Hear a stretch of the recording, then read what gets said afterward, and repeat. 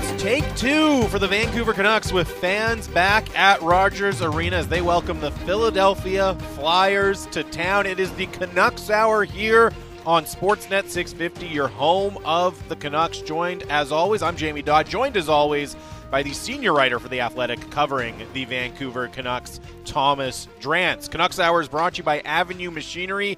Being a champion takes foresight. Build your company to win for years to come with fuel-efficient and reliable Kubota skid steers, excavators, and loaders from Avenue Machinery. Visit avenuemachinery.ca, and of course, you can always interact with the show and get in on the conversation.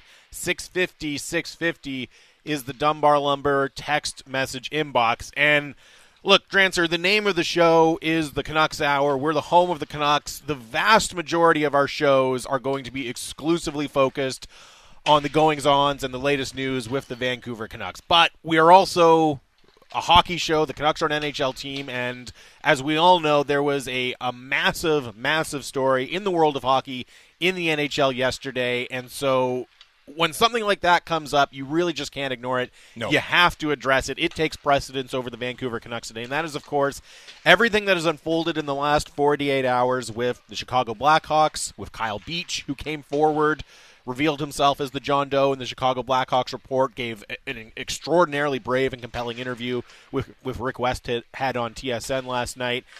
That is the story around the NHL. That's where we have to start. And as I mentioned, I think the most important place to start is with Kyle Beach. It's been said by a lot of people smarter than me and with a bigger platform than me. But first and foremost, I just want to start by saying what an incredible amount of courage on display from Kyle Beach to do that, and I hope that it leads to healing for him and for a lot of other people as well. Yeah, Kyle Beach, of course, is from British Columbia, right? Played in the WHL. Yep. And it's very important for all survivors of sexual assault to know they're not alone, right? We all have a part to play in making sure that the next Kyle Beach, right, doesn't feel isolated and powerless for 11 years before sharing their truth. And so that begins by believing survivors, by letting them know that they're not alone, and by insisting on consequences for abusers. And the fallout from that, from the Reid Schaar report, released in full by the Blackhawks this week, that's still unfolding. Florida Panthers coach Joel Quenneville shows up frequently in that report. Yep. He's meeting with Gary Bettman probably right now, a personal meeting. And as the NHL released when they reacted to the report earlier this week, Quenneville was permitted to coach yesterday. And then Kevin Cheveldayoff, according to my colleague at The Athletic, Pierre LeBrun, will have his meeting on Monday with the league. Fact of the matter is that this does take precedence over hockey. This is the only story that matters in some respect in the hockey world at the moment. And that's just because we're empathetic people and we love this game. And we don't want to see people go through this game and get chewed up and taken advantage of and treated the way that clearly multiple Blackhawks were. But in particular, Kyle Beach, who shared his story with Rick Westhead yesterday. A heroic decision to put a face to a situation that is completely beyond the pale and unacceptable, and has already led to the de facto expulsion from the NHL of 4 Blackhawks executives, with more fallout to come in the days ahead. You say fallout there, Drancer, and when the report was released on Tuesday, I believe it was Tuesday around 11 o'clock Pacific time, it's a big report, over 100 pages, so it was going to take time for people to pick through it, but right away, in the hours after the report came out, it became very, very clear that story was not going to end with the dismissal of a few Blackhawks executives, right? And a $2 million fine to the Blackhawks organization. It was obvious right away as the hockey world started to digest the contents of that report that we're going to be feeling the aftershocks of this, and we're going to be seeing consequences kind of ripple out from this across the NHL and across the world of hockey for a while. And the first really clear example of that was last night, where for some reason, and again, this has been talked about a lot already, but it is absolutely baffling to me that Joel Quenneville was behind the bench for the Florida Panthers against the Boston Bruins last night. It is, as you said, Joel Quenneville is a name. He was the coach, of course, of the Chicago Blackhawks at the time, for years afterwards as well. His name comes up in some very damning ways in the report. He was scheduled to meet with Gary Bettman. That's probably happening right now, as you said. The fact that nobody stepped in, including Quenneville himself, quite frankly, to make sure he wasn't behind the bench for that game last night, it is baffling. It's embarrassing for the league. I really don't know what they were thinking. And then also, I will say, to have him, if he's going to coach the game, but he, for whatever reason, wasn't made available to the media, I don't know how you can have it both ways like that, right? Like, he either had to be completely removed or he had to be there and be able to held accountable and face the media afterwards. But that decision, look, there's been a lot of tone-deaf and inappropriate decisions made by the NHL surrounding this case. That one really stood out as just a complete head-scratcher for me last night. The, fundamental focus, I think, we do need to keep it on, right, Beach and on the 16-year-old victim of Brad Aldrich, which came later after, the Blackhawks dismissed him, but, vouched for his performance, including Joel Quenneville in the wake of that season. Right after the Blackhawks were aware of what had happened between Aldrich and Beach, Aldrich was still permitted a day with the Stanley Cup. He still celebrated with the team. His name is still engraved on the Stanley Cup alongside those of the other 2009-2010 Blackhawks. Shocking, right? That's shocking stuff. And that doesn't, unfortunately it takes, not unfortunately, just the fact of the matter is that it takes a village, right, to protect someone like that for this long. And, there's a duty of care that the league has, and they've decided, or clearly there was a decision made to have a follow-up personal meeting between Bettman and Quenneville. We don't know what the contents or the consequences will be coming out of that. But in the interim, the league didn't take the step of suspending the people that they said, the two gentlemen who we know were in at least one meeting based on the Richard report discussing this issue and deciding not to take immediate action, and that's Kevin Cheveldayoff and that's Joel Quenneville, but the league took no proactive action to remove those people, those men from their roles pending further meetings with the league. And I don't understand that. And as you said, right, I mean, there was an era where people would resign. Where people would resign when something like this came to light because, of a personal pride and a personal sense of what their job entailed and what their responsibilities entailed. That didn't happen, nor so did the league take proactive stance, nor so did the Panthers step in. And so you had, a pretty grim episode last night for the league. Honestly, a really unacceptable one.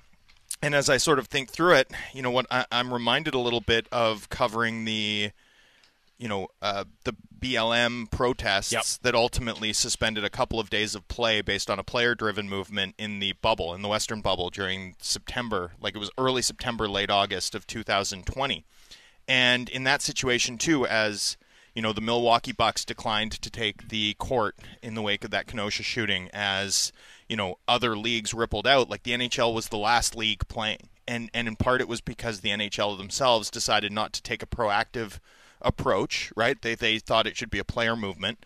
And so there was this moment that shouldn't have happened, where the league, the NHL itself, was a little bit too slow to report or to react to a news story and a situation, a moral situation that existed sort of outside the bounds of hockey.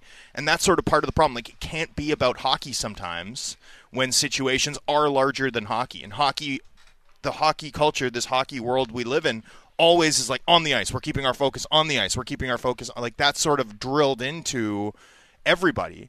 But there are moments where you have to take stock of humanity, the humanity outside of your narrow viewpoint. That's honestly part of what's at the root of some of what enabled this situation to be unaddressed over the course of 11 years.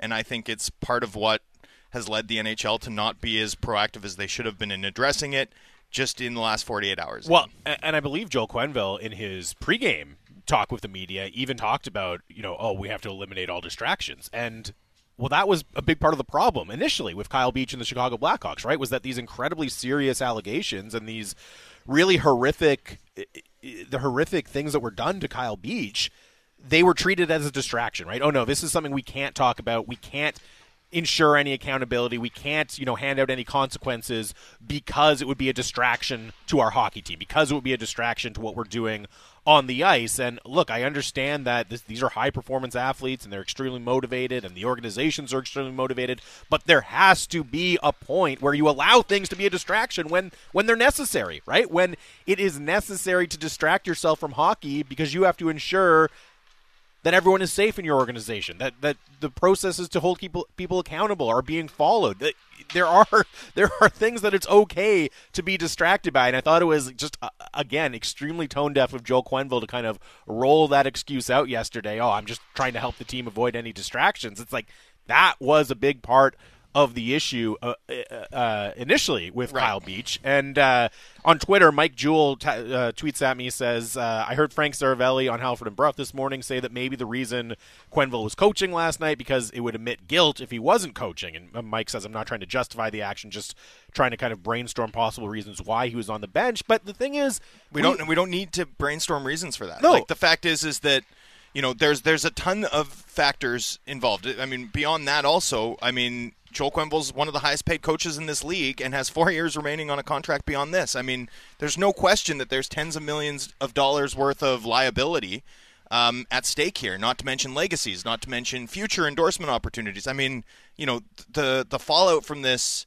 the stakes are high, but that doesn't, again, the stakes are always high in this sport. They're always high. It doesn't sort of wash away anyone's obligation to do what's very clearly the right thing. But also, Drancer, I completely agree with you, but we see this all the time, that a person or a player or a coach steps away from a team pending an investigation, and that is not an admission of guilt, right? We understand that it's not an admission of guilt. It's just the right thing to do. And I go back to a situation, and this is one that's tied to the Kyle Beach and the Chicago Blackhawks, but the Akim Aliu incident with Bill Peters when Akim Aliu was with the Rockford team, who of course were the AHL affiliates of the Chicago Blackhawks at the time. Aliu's allegations against Peter, they came out during a game that the Calgary Flames were playing when Bill Peters was the coach of the Calgary Flames. And what happened was, immediately after the game, Brad Treliving said Bill Peters is not going to be with the team. He's not going to be coaching while we do an investigation, right? Like, that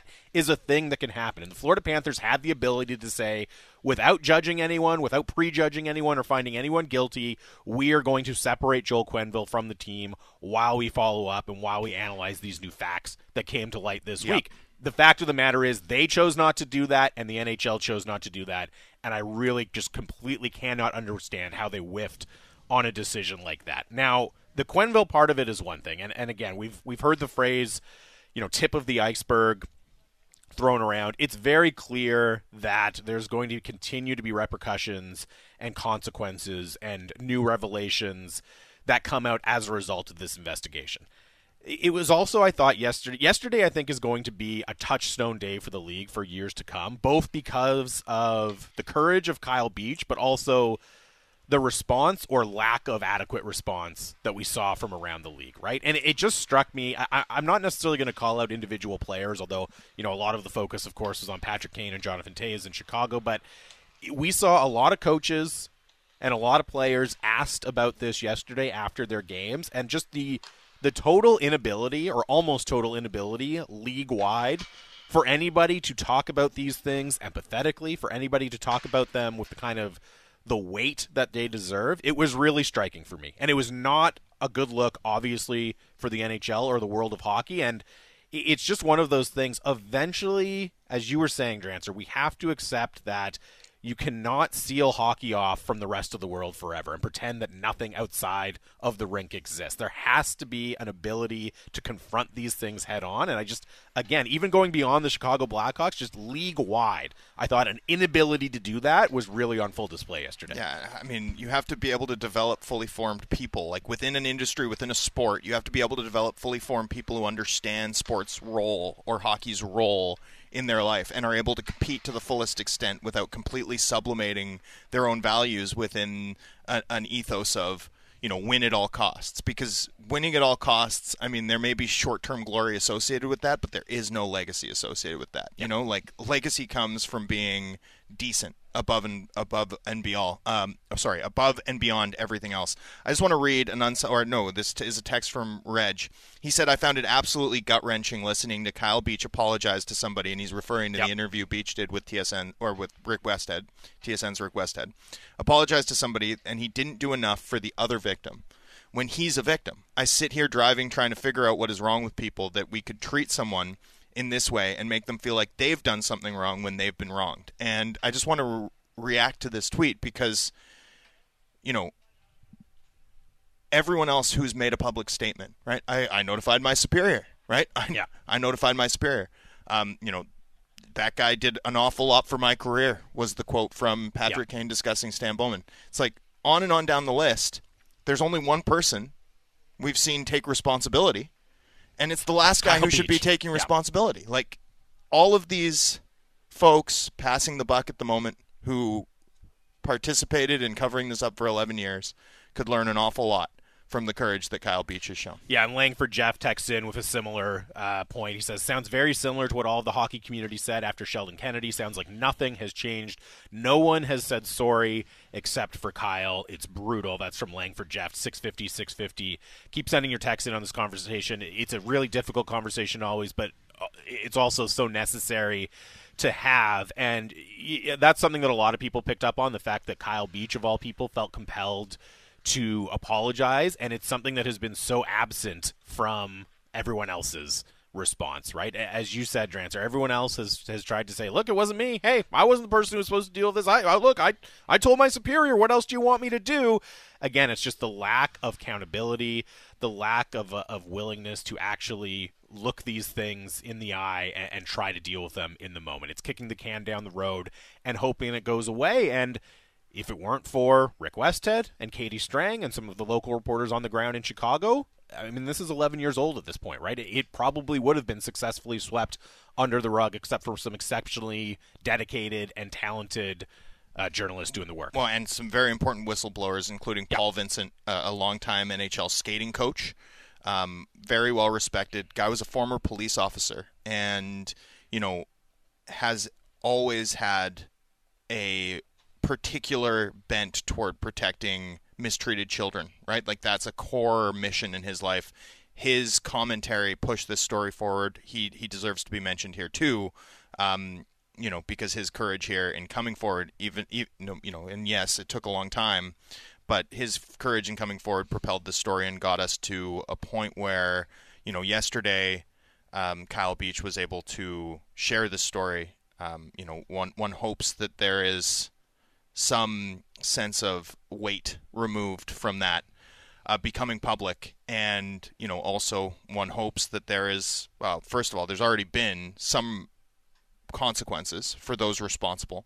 Hopefully that will continue in the days ahead. Yeah, it's again, this story's not going anywhere, and nor should it. It is a massive story. We're going to continue to see the ripple effects of it, and you just hope that ultimately it leads to the NHL growing, the game of hockey growing, the culture of hockey growing and becoming better. But it's hard right now. It's hard to see any of those silver linings because it's just such a crushing and difficult story to confront. And the last thing I want to point out, Drancer, is I mentioned Akim Aliu and the allegations and the racist abuse he suffered at the hands of Bill Peters a little bit earlier. That happened earlier in the 09-10 season with Rockford, right? Who of course were the AHL affiliates of the Chicago Blackhawks. So that's the same season, same organization where this was happening. And Akim Aliu made those allegations almost 2 years ago. It'll be 2 years ago in November.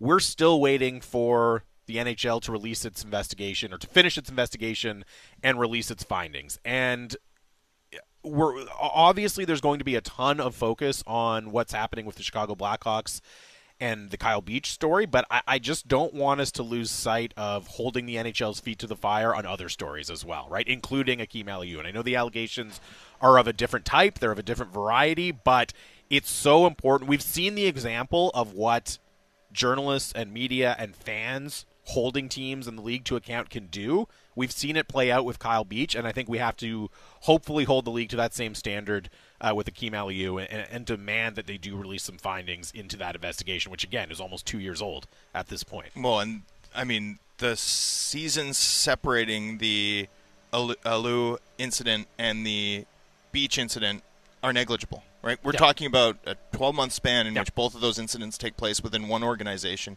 and to this point, the punishment is $2 million. The punishment for, a variety of different things, whether it's testing players outside the combine or signing an illegal diving contract, has been far larger for other teams. I don't really understand that part of this either, to be totally honest with you. Yeah, that's one that stood out for a lot of people. We have people texting in saying as well, like they've handed out bigger fines than that for seemingly much less important matters. So I don't know. It's the punishment is one. There's so many different strands of this conversation. As I said, it's not going anywhere. We're going to keep having it on this station. I know on this show as the as the situation demands. But again, just to bring it back to where we started, you just have nothing but respect and appreciation for what Kyle Beach was able to do. And I hope, of all things, first and foremost, that he's in a better spot and that what he did can help a lot of survivors out there as well.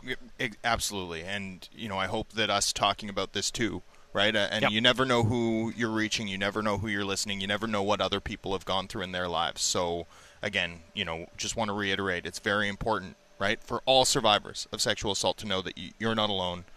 And, I think, again, we all have a part to play, right? We all have a part to play in making sure stuff like this doesn't happen, whether it's, it starts, though, with believing people, right? Yep. It starts, though, with believing people and also holding those responsible accountable for that, and then also creating an environment in your own life where someone would feel comfortable coming forward to you.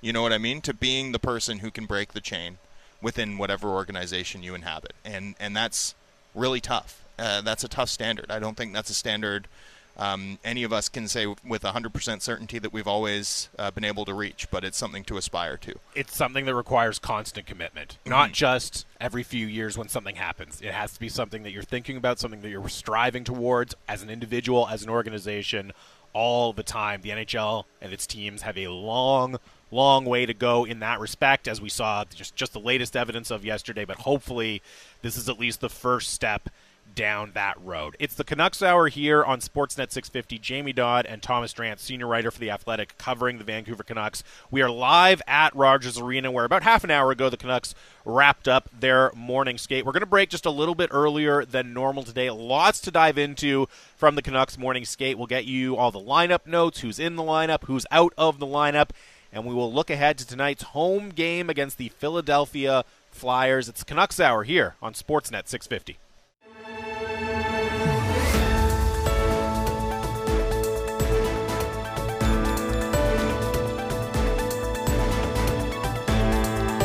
Welcome back to the Canucks Hour here on your home of the Canucks, Sportsnet 650. I'm Jamie Dodd, Thomas Drance, senior writer for The Athletic, covering the Vancouver Canucks, my co-host as always. Thank you to everyone who texted in, who responded on Twitter, online, about our conversation off the top of the show about the Chicago Blackhawks, Kyle Beach, Joe Quenneville, everything happening with that extremely serious story in the NHL right now. We appreciate the feedback. We appreciate your thoughts. It's as we said when we were talking about it, it's such a tremendously important conversation to have, and we really appreciate all of you being a part of that conversation with us. But as you just heard coming back there, it is a Vancouver Canucks game day. We are the Canucks Hour. We are going to turn our attention to what's happening right now on the ice at Rogers Arena, and of course what will be happening on the ice later tonight at Rogers Arena, when, not quite as big a deal as the first game back with fans, but still game number 2 with fans in the regular season back at Rogers Arena, Drancer. And it's an early season rematch with the Philadelphia Flyers. They'll wrap up their season series with the Flyers tonight.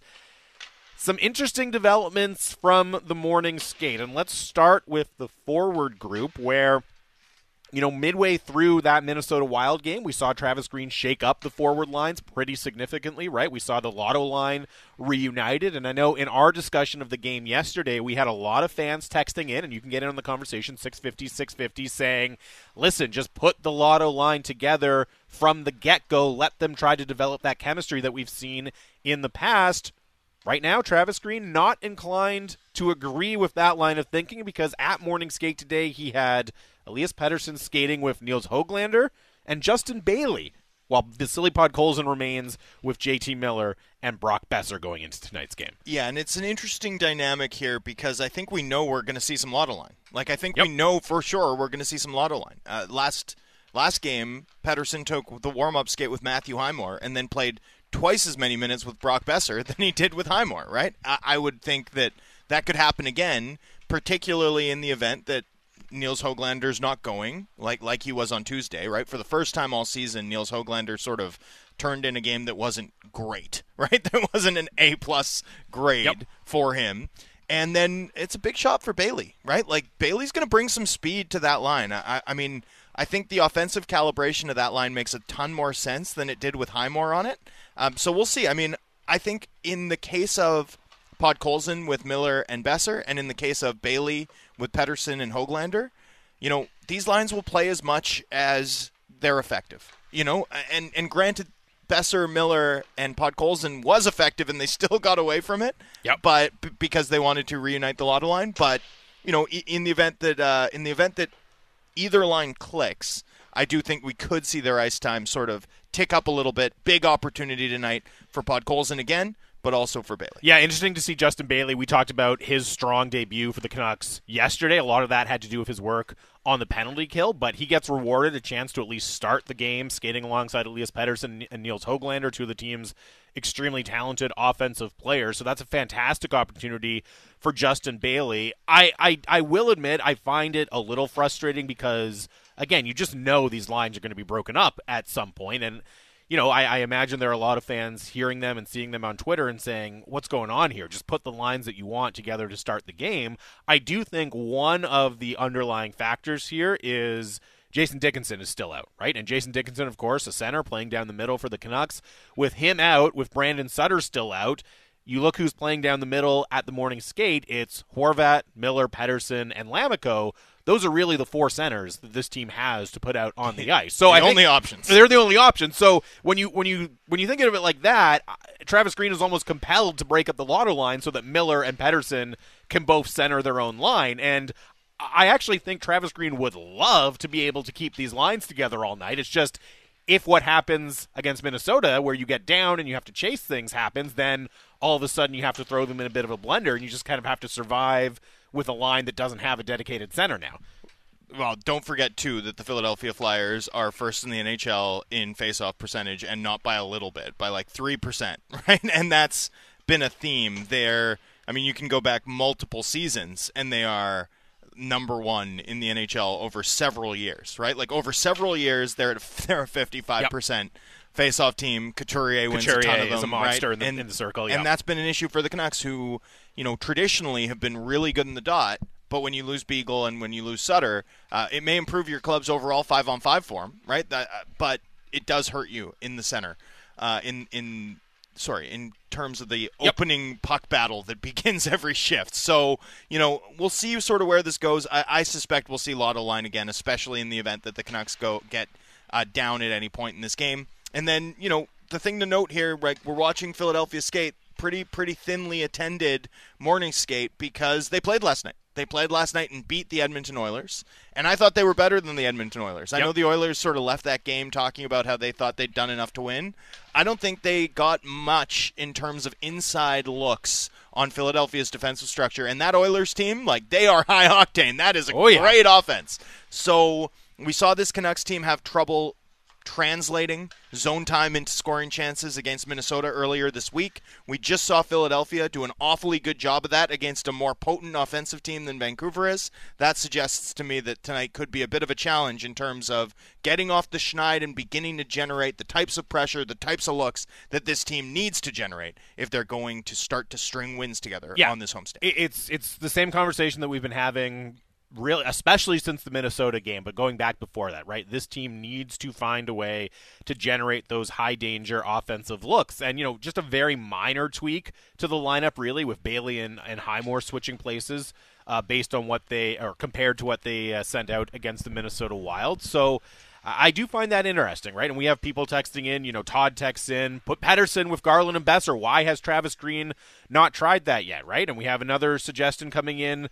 How about Höglander with Pettersson and Garland? And then you put Horvat with Pearson and Podkolzin. And there's obviously an appetite from fans to shake things up. And I know we also get the complaint about, Travis Green throws the lines in a blender all the time. But I understand where these fans are coming from because it hasn't worked yet, right? And I do, as much as I understand the desire to just throw everything in a blender and try some new combinations out, I also get why they have been so far committed to having Garland and Pearson and Horvat together, right? Because you want to build that chemistry.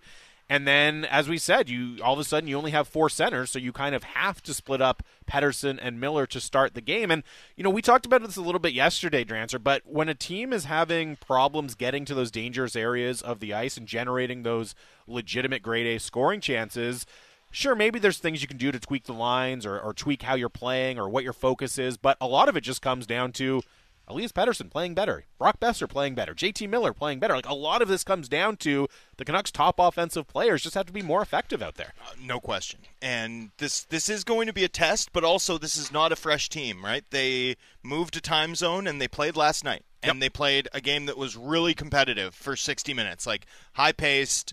There wasn't any resting guys late. Like, they were fighting to the end, those teams. So, this is a game that I tend to look at the schedule and say this is a schedule win, right? But that doesn't mean you actually get it done. Like, you actually have to get it done, and the Canucks will have to get it done in front of Yaroslav Halak. They'll have to get it done without Jack Rathbone in the lineup, and they'll have to get it done when their offensive form has really been lacking against a team that's typically played pretty well defensively and also played pretty well containing an Edmonton power play that's just been like, they were like 50%. Outrageous. They were 50% going outrageous into that game against Philadelphia. It doesn't even make sense. And, so that's going to be a big test, too, for the Canucks. Their power play has done probably better in terms of results than it's looked, right? Like, it's one of those where the results are fine. Yes. Like, plus 20%, like, by a lot. And then fans talk about the power play like it's a huge As if problem. It's this major issue. Yeah, and they're not wrong. Yes, I get it. They're not wrong. Like, it's one of those things where, if you just look at the stat sheet and go 19.9%, like, that's fine. Not bad. That's fine. Great. But then you're ignoring the potential it has to be really good, which it clearly does, and clearly so far is not doing on a regular basis. And we're still at the stage of the season where, okay, they're clicking at 19% or whatever it is, but you can go back and kind of look through the power play goals they've scored, and last time they played Philadelphia, right? Elias Pettersson got a goal on the power play that really had no business going in. That was a Carter Hart gift to Elias Pettersson, right? So you change a couple of those, and all of a sudden the percentage drops a lot, and you get maybe more a more accurate reading of where that man advantage unit is right now for the Vancouver Canucks. Speaking of the power play units, I know this will come as not a lot of people will be excited to hear this, but at Morning Skate today, Alex Chiasson still skating on the first power play unit with Elias Pettersson, Bo Horvat, JT Miller, and Quinn Hughes. Brock Besser still lining up on the second power play unit. So it does seem like as long as Alex Chiasson is in the lineup, Travis Green is going to try to get the most out of him and put him on leading power play goal scorer for the Vancouver Canucks, Alex Chiasson. He's the only Canucks player with multiple power play goals. He stays at the net front. If it ain't broke, don't fix it. Well, until you put Tyler Myers there. You want a big-bodied right-handed shot to stand in front of the net, like Tyler Myers. He's 6'8". Do the Chara thing. It's an interesting one. I mean, there's people out there. I wasn't being serious. There's people out there who will tell you that Tyler Myers should have been a forward. I don't agree with that, but no, I don't think we're quite. I don't think we're quite down the rabbit hole that much just yet. Well, I'm here for the outside the box ideas. Yeah, so there you go. Hey, if they lose a couple more games, Travis Green might be right there with you on the break glass in case ideas. of emergency. Tyler Myers net front. Let's go. Oh, man, I can't believe the Bruins used to do that with Chara. It worked! I bet he had the hardest shot in the league. Yeah, but they had Torrey Krug. It didn't matter. It was great. That power play unit was great. Okay, let's get back to I can't believe Chicago tried it with John Scott in the that 2011 Stanley Cup playoffs. That's ridiculous. That is completely ridiculous. Completely ridiculous. You are absolutely right about that. Okay, it's the Canucks Hour here on Sportsnet 650. Let's get back to business. I should mention also, the Canucks Hour is brought to you by Avenue Machinery. Being a champion takes foresight. Build your company to win for years to come with fuel-efficient and reliable Kubota skid steers, excavators, and loaders from Avenue Machinery. Visit avenuemachinery.ca. You mentioned Yaroslav Halak gets in net. Certainly didn't feel like Thatcher Demko had a poor game against Minnesota, but it also wasn't the kind of performance where you look at it and say, oh, he has to get the game. And I know Francesco Aquilini had the tweet about hoping that somebody on the team will buy Thatcher Demko dinner after that performance. But again, it was still not full. It was, yeah, exactly. He's probably still just digesting the steak dinner he had on somebody else's dime last night. But it was not the type of performance where you say, oh man, he has to be in the crease the next game. So no major surprise. Still early in the season. Well, you want to get both. You want to get both goalies' games. You want to manage his workload. So it's going to be Halak that gets the start tonight. We talked about it on the show yesterday. The potential changes to the defense that the Canucks could roll out going into this Philadelphia game, because it was a really tough night against the Wild for Jack Rathbone. And I thought the Burrows-Rathbone pair, to a certain extent, had a tough night, but a lot of it you could put directly at the feet of the rookie Jack Rathbone. And in morning skate tonight, it was interesting because you had Oliver Ekman-Larsson, Tyler Myers together. No surprise there. Quinn Hughes was with Tucker Poolman to start. Now, of course, Poolman left the Minnesota Wild game. You said on the show yesterday you didn't get the sense it was that serious.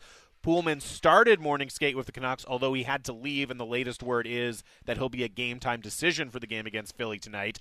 And then Kyle Burroughs and Luke Schenn were the third pairing for the Canucks. So I thought what we might see is both Burroughs and Jack Rathbone get a seat, go to the press box, and you'd have Hunt and Schenn both come in and be the third pairing together. But I thought it was interesting that, Travis Green is one of those coaches. He really, really likes to have right-handed shots on the right side and left-handed shots on the left side, at least exploring the possibility of having two right-handed shots on that third pairing of Burroughs and Schenn. Yeah, although Pullman's uncertain status now throws that into doubt. Yeah. And as the Canucks went to rinsing players, right, which is always a good indication that a player is not playing, it was solely Jack Rathbone getting skated long after morning skate ended by Nolan Baumgartner. So that would suggest that Hunt would be in the event that Pullman can't go, and that Rathbone, no matter what, will not play tonight.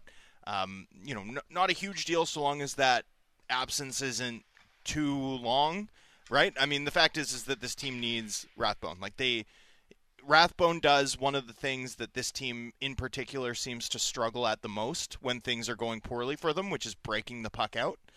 This team can get stuck in the mud a little bit in their own end. Rathbone helps in that area that is their biggest weakness. So, makes sense to sit him after a tough game. But over the long haul, I don't think there's any question that this team needs Jack Rathbone. No, and they need him to be at his best, right, which he wasn't against Minnesota. So I think this is just part of the process for Jack Rathbone as a rookie in the NHL, right? Okay, look, you had a really rough game. As a texter pointed out to us yesterday, he played every preseason game, so he's played the most hockey on the team. Get the guy a rest, get him a chance to kind of take stock and reset. I don't think it's the worst thing in the world. You're absolutely right, though. He brings an element of offensive pop, of the ability to move the puck, a dynamic element that the other guys at the bottom of the Canucks defensive depth chart just really don't bring. Brad Hunt has a little bit of that, right? Brad Hunt can move the puck, he can skate, he can do some things, but Jack Rathbone, the ceiling is so much higher ultimately. And again, I think it's very similar to the conversation that we've been having, Drancer, around Vasily Podkolzin, right? Where it's, okay, yeah, you have to make sure you're icing the best lineup for you to win, and when you're down a game, or you're down a goal or two goals and you're chasing the game, maybe that means you don't have the confidence to put Vasily Podkolzin out there. I understand that, but you also have to be mindful of the upside that both Podkolzin and Rathbone have. That's not 2 or 3 years away from helping you, right? That could be 2 months away from helping you. And how do you jumpstart that process so that eventually this season you have the full faith that Podkolzin, that Rathbone, that these young players can be out there in key moments helping you win games? And look, I'm open to the idea that a scratch here or there early in the season is part of it, but you don't want it to become a pattern necessarily with either player. You don't. But you also need the young players, if they're going to play, to be capable of helping you win, right? And so, there's a key balance. Like, to this point in the season, I think Jack Rathbone has helped the Canucks more than he's hurt them. The other night, I don't think he did, right? And so, he is going to probably have to earn his way into the lineup, and this is going to be a chance for a guy like Luke Schenn, right, who partly signed in Vancouver so that he'd have an opportunity to play and has only gotten into one game to show that, hey, you can't win without me. You need me, right? So, that's the thing about the NHL. Like, everyone wants to see the young guys play, right? But at the end of the day, this team has playoff ambitions. So if they're not helping you win, right, it does sort of create a different dynamic. It's kind of incumbent on Rathbone when he does get back in now to make sure he doesn't miss that shot. I think that's partly why you send players some messages, why there are sometimes consequences for mistakes, right? So that players begin to understand what they have to do to stay in the lineup. I think that's an important part of learning in this league, is getting a sense for how cruel it can be, right? Even if you are a prized young asset for an organization. It's a good point. I think a lot of fans sometimes tend to roll their eyes at the idea of, oh, he's teaching this kid a lesson. Like, why? This kid doesn't need a lesson. He had a bad game. Just get out there. He'll be better next game. But it's a good point you make about just how incredibly competitive the NHL is, and especially the bottom of the roster in the NHL, right? Like, the margins between somebody who's the 13th forward on a team or the 12th forward on a team and somebody who ends up in the AHL are incredibly thin, right? And I do think there's something to be said for driving home to a young player. Okay, great. You're in the NHL. You've made the NHL. We're really excited about you. We think you have a great future, but it's not time to coast. You know what I mean? You still have to grind. You still have to be looking over your shoulder for the veterans who are desperate to stay in the NHL, and that's something that's going to be happening with Jack Rathbone here tonight. As you said, you hope that what he understands is, I have to be making winning plays out there. I have to be moving the needle for the team to stay in the lineup because they have legitimate options behind me. Right. Yeah. And he has, for the most part, right? Like, that's the other thing, is that's a bar that Rathbone has cleared in every game this season until Tuesday night, when two of his mistakes were pretty key in why the club ended up losing by a goal, right? I mean, straight up. And so, removing a player in that circumstance, I don't think you can sort of look too hard at it. Like, sometimes things are complicated, like, that's what happens. Trying to teach on the fly in the NHL while you're developing young players, and some things are really simple, and this one is really simple. The Podkolzin situation remains a little bit more complicated, in part because I still don't think we have a sense for what the club's plan is. Like, that's part of it, right? With Jack Rathbone, he came and he earned a spot, right? He had to beat out Olli Juolevi. They traded Olli Juolevi. They sort of made space for Rathbone to be on this team because it was his job. He'd won it. With Podkolzin, he had every shot to win a top 9 lineup spot at training camp. He skated there a ton in preseason, and he sort of comes out of camp on the fourth line, and they're kind of in this situation where it doesn't feel like they have a sense of how to use him at the NHL level or how he is useful to them at the NHL level. And so we get caught in this no man's land where he's playing with skilled players on the second line for one period, but when the game ratchets up in terms of leverage, he ends up dropping down the lineup. And they haven't enunciated to fans or to media sort of what the long-term plan is for this guy. So you get into sort of a different, like, Rathbone being scratched, that makes sense. He earned his job. Like, he is literally this team's third LD on the depth chart, and he had a bad game, and he's coming out. Simple. Easy. We see that all the time. Podkolzin, what's going on, is not simple. It's not easy, and it hasn't been explained to anybody. So, it becomes a little bit difficult to interpret, and I understand why there's more heat on that situation from fans. I think not only is it understandable, I don't even think it's misplaced. The club at some point needs to have a consistent role for Podkolzin, one would think, if they want to maximize his second half returns. And you get the sense, as you say, Drancer, they haven't made it clear to fans what the plan is.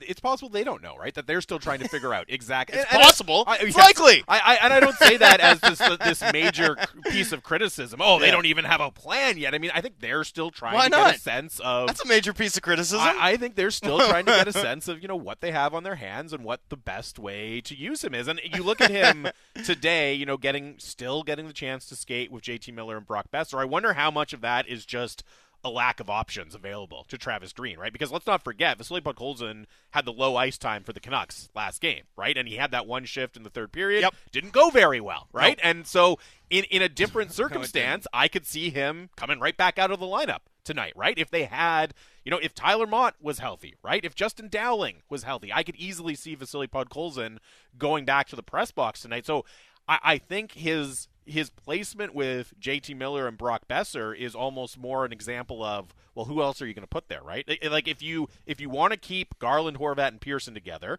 and you want to have Höglander with Pettersson just to have, two legitimate skill guys skating together. You don't want to put Podkolzin and Pettersson together at this point. Well, who's your option then to skate alongside JT Miller and Brock Besser? The only guy with any sort of legitimate offensive upside that you have left is Vasily Podkolzin. It just puts that player, as we've discussed, in a really, really difficult position. It looks great in morning skate. You're like, oh, hey, that's a great opportunity for him. Mm-hmm. Then the game starts, and it's a bit different for him. Totally. Well, and one other thing that I wonder is a factor, because of what Green said post-game on Tuesday. He said, I probably kept him on the bench too long, right? Because he was playing so infrequently, I don't know that he's getting docked or evaluated as harshly for his mistake on the third goal as he might have were he irregular, right? Like, that's another thing. Yep. Is, part of being in the flow of a game is having feel for that game. And if you don't have feel for that game and then make a mistake on your first shift in 15 minutes, it's kind of a different thing, especially for a younger player, right? For a fourth liner, a little bit different. You need to be prepared. That's part of your, but expecting a guy in his sixth or fifth NHL game to have that kind of a mature sense for staying in the game without being in the game, that's unreasonable. So I wonder if that's sort of a factor too. And at some point, perhaps they'll find a sweet spot for Podkolzin's usage. I think partly that will come from his sort of development too, right? Like, he'll get to a point where he's an asset over 10 minutes as opposed to, a player who at the moment, despite the shot, despite winning some battles, despite the work rate, right? The Canucks are not performing well in the minutes that he's getting to this point. Although I did think they did on Tuesday night. Like, Tuesday night, I don't know what more he could have done than he did in that first period to stay in the lineup, especially considering that was the one offensive line that seemed to be giving Minnesota any trouble at all. And he still ended up seeing his minutes decline. Like, for me, that game was the one where, like, to this point, I've sort of looked at the Podkolzin situation and thought, it makes sense. He's not helping skill lines, drive play, and, he should play with fourth liners and on and on. But last night, he comes in, Tuesday night, he comes in, plays well. That line's the only one going, and he still sees his minutes diminish as the game continues. That to me was like a bit of a canary in the coal mine, and I'm curious to see if the usage is similar again tonight. And if it is, I think the club has a really serious conversation that they have to have about what they're going to do with him going forward. Where he's going to play. It's again, we've made the point, but it's a poison chalice, right? Playing with Miller and Besser, because you just always know your spot is very easily going to be taken by Elias Pettersson when the going gets tough. But your point about, ultimately, despite the flashes, despite the goal, despite the skill that he has not really helped move the needle for the team yet. It's an important point, and that's the big difference between Podkolzin and Rathbone for me, is that Rathbone has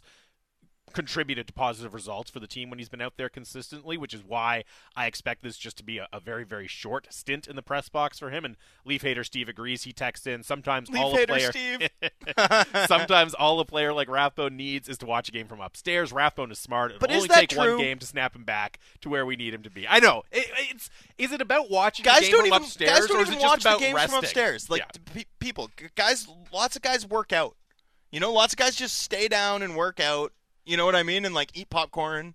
Like, there's so much video. Guys are watching so much video whether they're in the lineup or not. I have this habit of sort of questioning things I've heard too much. Yeah. You know what I mean? Like, it'll do them well to watch a game in the press. First of all, I'm probably not going to watch the game in the press box. Secondly, how do we know? Like, is there some barometer of scratching? It sounds like a convenient excuse for a hockey coach, right? I think there can be value in a scratch for a player like Jack Rathbone, but probably not because he's getting a bird's eye view of the game, right? Like, they already do that. They get that on video, right? Like, right. If he's getting any benefit, it's not because it's probably he's rest. Literally in the exactly. It's probably rest, a mental break, a chance to reset, all of that. And it's why, like, after the Canucks had a tough performance against the Wild on Tuesday, right? They have a day off yesterday, right? And I see all this criticism, sure, schedule a day off after your team no-showed versus Minnesota. Yeah. And it's like, here's the thing. The Flyers played last night. The Canucks didn't practice. You know what I mean? Like, that's a perfect way to use rest as a weapon. And that I believe in. Like, if there's value to a player who's never, like, Jack Rathbone played 16 professional games last season, right? The season before that, he was in college, played 35, 40 games a year, mostly on weekends. The grinds of an NHL schedule are new to him. If he's going to benefit from having a scratch at any point, it's because he's going to have a few days away from the grinding physical demands that this league requires. Yeah, no doubt about it. It's the Canucks Hour here on Sportsnet 650. As a reminder, you can always find us in podcast form as well. Google, Apple, Spotify, wherever you get your podcasts. Subscribe, do whatever, leave a review, give us 5 stars. 5 stars only, please. Do whatever you have to do because it makes a big, big difference, and we really do appreciate the support. We will be back tomorrow on air at 11 a.m. Up next here on 650, it's myself and Bick Nazar with Sportsnet Today on a game day for the Vancouver Canucks. They're getting set to take on the Philadelphia Flyers here at Rogers Arena. That's coming up next on your home of the Canucks, Sportsnet 650.